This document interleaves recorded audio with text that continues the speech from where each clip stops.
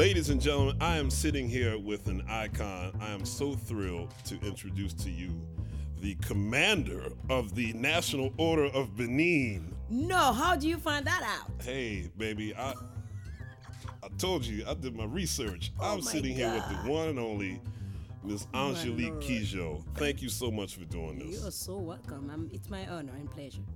This odyssey has been unfolding for many, many years. Our mutual friend, John Nave, Absolutely. said to me, I guess, about 8 months ago, you got something set up with Angelique yet? I said, no, it's coming. He stayed on me for so long, and that followed, he followed my wife, who beat me up to set up something with you before he did. Oh, I love Angelique. When we saw you in Louisville at the Muhammad Ali Center, you got to do something with her. You got to do something with her. I'd love to. I just don't know what. Well, you got to figure it out. What's been going on lately? Lately, I've been doing not only music work, and I've also been involved in trying to reach out and give back to my continent and to the world, because I'm seeing more and more around me that the lack of education is giving us leaders that put us in a hole. Yes. And it's before that we prevent that to happen. So for me, it's important to reach out to the young girls of Africa that are mother to be tomorrow, that are gonna be the great player in emphasizing democracy, reducing child mortality at birth, reducing the pandemic of HIV and AIDS and malaria through education. Yeah. If we do not educate those girls to change the tide a little bit, we will have a lot of problem to deal with later on. Now, is this the Batanga Foundation? Yes, absolutely. Yes. I can only imagine that doing that kind of noble work, it can't be easy. And you also were saying that you were singing "Say It Loud, I'm Black and I'm Proud" in the middle of the house. I was singing "Say It Loud, I'm Black and Proud." That's it. I didn't speak English at that time. Tell me a little bit about Ignacio Blasio Osho. Huh? What do you hear? What? Blasio? Excuse me. I can't believe you. Did I lay one on you? Oh my God. Look out. I'm bad. Give me 50 points. Oh my God. Blasio, what in the world you good? Oh, no way. I'll tell you, baby, I went deep down in there trying to get some info. I went all up underneath. Oh man. Blasio, we were in the same school band together, and Really? he was the master of salsa. After you left home, you went to Paris, is that correct? Absolutely. And you went there to study music, right? Classical music first 2 years, and then jazz music for 3 years. And that's where you met your future hubby. Absolutely. Correct? Yeah. And you also became songwriting partners. Absolutely. Now, what was it like being in Paris and discovering other people's perceptions of Africa? Oh boy. That's a long story itself. I have to say that when you are student in Africa, the way the world is outside there is portrayed to you, the Western world, Europe or America, is like if you come and you are willing to study, the world is waiting for you. And you come and you realize that, there ain't no free ride in here. FREE does not exist. So you better grab yourself fast together. And a lot of things that I've been through as a student in Paris was not only language-wise, because when I came to France, I was speaking in academic French. The book, I learned literature in school, so for me, I was precise. If it's blue, it's blue, it's not red. Right. And then I start getting people telling me, come on, shut up, man. Every time you start speaking French, you gotta go grab a dictionary or an encyclopedia. Can you speak like us, please? Can you curse a little bit? I'm like, I don't know how to curse. And I learned after 2 years, I learned fast. And I can curse more than anybody else now. I get for that quick. Well, save the demonstration. Was your first major gig in Paris with the band Pili Pili? Oh, yo, man, yo. Oh man, internet is bad, man. There's no way you can hide anymore. Actually, this is how it happens. As a student, my brother used to play with a band because my brother was a drummer, and then he quit to go to university. And one of his friends had a band at that time, and they was looking for a backing singer. I'm like, I never do backing before, I will do it. I laugh here, so I went and do it. That's when I learned how to write on the spot. Because Jasper will tell you, oh, I have all the songs ready. You come to the studio, there's nothing. He goes, okay, now I'll play this and you do. I'm like, where's the song? I even spent 2 weeks at his place. He said, come before. We write the song and then we play. 2 weeks every day.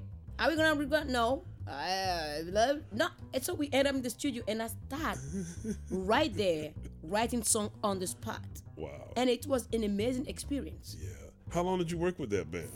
5 years. Oh, wow. Okay, you did a nice little run with that band. And I love that because that's what gave me the ability of not finding refuge in school. Right. Because it's very difficult to go from school to the stage.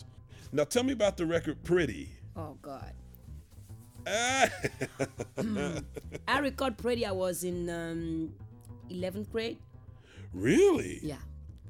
Wow. And instead of taking my loan to do my student loan, I took it to do the album.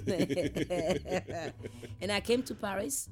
Everything was recorded and I had to go back. It was like I recorded the whole album in one night. Backing everything one night. I came in at 10 and I finished at 2 a.m. in the morning and I was gone. Wow. The next day I was leaving to go back to school. Wow. Because I had to go back to school. Now, has that record been released in the U.S.? No, that was the record that helped me get out of the music scene in Benin all the way to different countries in Africa. Got you. I started coming to America regularly. Then I did Wombo Lombo. Wow. The album FIFA. Right. And then after the album FIFA, and Santana's on that one, right? Oh, yeah. On the lullaby that I wrote for my daughter. Yeah.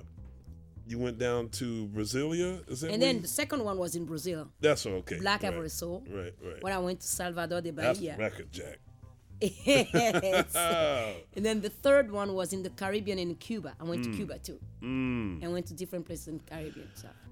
How long did it take you to make those? 7 years. Wow. I mean, that must have been so much information that you gathered, seeing how the homeland has just gotten through the entire world, you know? Now, your mother is from the Yoruba tribe? Yes. Many years ago, I bought well, I can say it now. I actually stole it from a library. Mom, the library was going out of business. That's why I was able to take it. I don't want my mom to think I was a thief. But it's just recordings of Yoruba drums. And did I hear you say a minute ago that a lot of people playing didn't count? That makes sense. Is it weird for you to see so many musicians like analyzing it and say, okay, well, this is in 7, this is in 9, this is in 15? Most of the people don't even know how to count from 1 to 10. So how are you going to tell them it's 15 and 6 or 7? And I'm thinking, when I'm listening to it, it sounds so free. I'm thinking if you analyze it and you kind of come to some sort of conclusion as to what it is, now you actually go there and play with these guys, they're going to put something else on you. Now, I want to tell you about what this little birdie told me a couple of years ago. He said, this was another person who wanted us to finally get together and play. He said, but, you know, when you get together with Angelique, keep in mind, she really wants to do a big band record. Is that right? It is right. Wow. Doing standards. I will, one day. Can I put my hat in the lot to be an arranger? You will. And play? You will. Right on. You heard that. You will. You heard that. But solid. Because there's no other upright bass player better than you. Now, did you receive the medal of the presidency of the Italian Republic? Yes. Go on with your bad self. It's because of the work I do with Batunga, with education. That's fantastic. Congratulations. Thank you so much. You know, we just lost Mama Africa, Miriam Makeba, just about a month or so ago. Now, if you don't mind my going on record and saying this, I think you could be the new Mama Africa. I think you would wear that mantle better than anyone else. She already said that, and I'm like, when she said that to me, I said, don't put that burden on my shoulder yet. That's no burden. That's just a bigger set of wings. That's all. I love her so much. Yeah, She has taught me so much when it comes to singing. She had given me so many advices since we met. You know, this has been such a thrill to talk with you and play with you, and I'm very happy that we finally come together, and we're going to do a lot more in the future. Absolutely. And that's just the beginning. You know, bless you for all the great work that you do on and off stage. Thanks. And what an honor to have the great icon herself, Angelique Kidjo. Give her a round of applause, ladies and gentlemen. Thank you so I'm much. talking to y'all. Clap. Thank you so much. Maybe fond Africa grelo, me wena fond bo monde kbeton mi de souciant la me wede, me de manan linda kbe mi ton, ye fond bodo nya ton do we, Africa maybe say ton we, mi no mi kbe nya ton di do, ashe mama Africa, ashe mama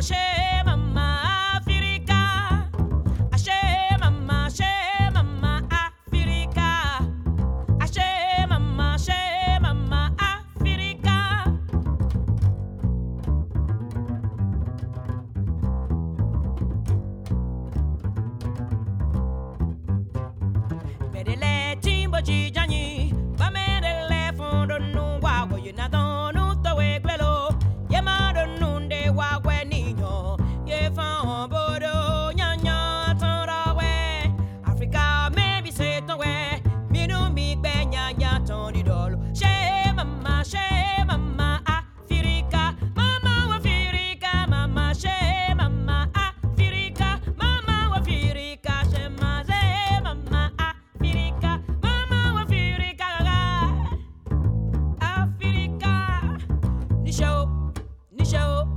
Nisho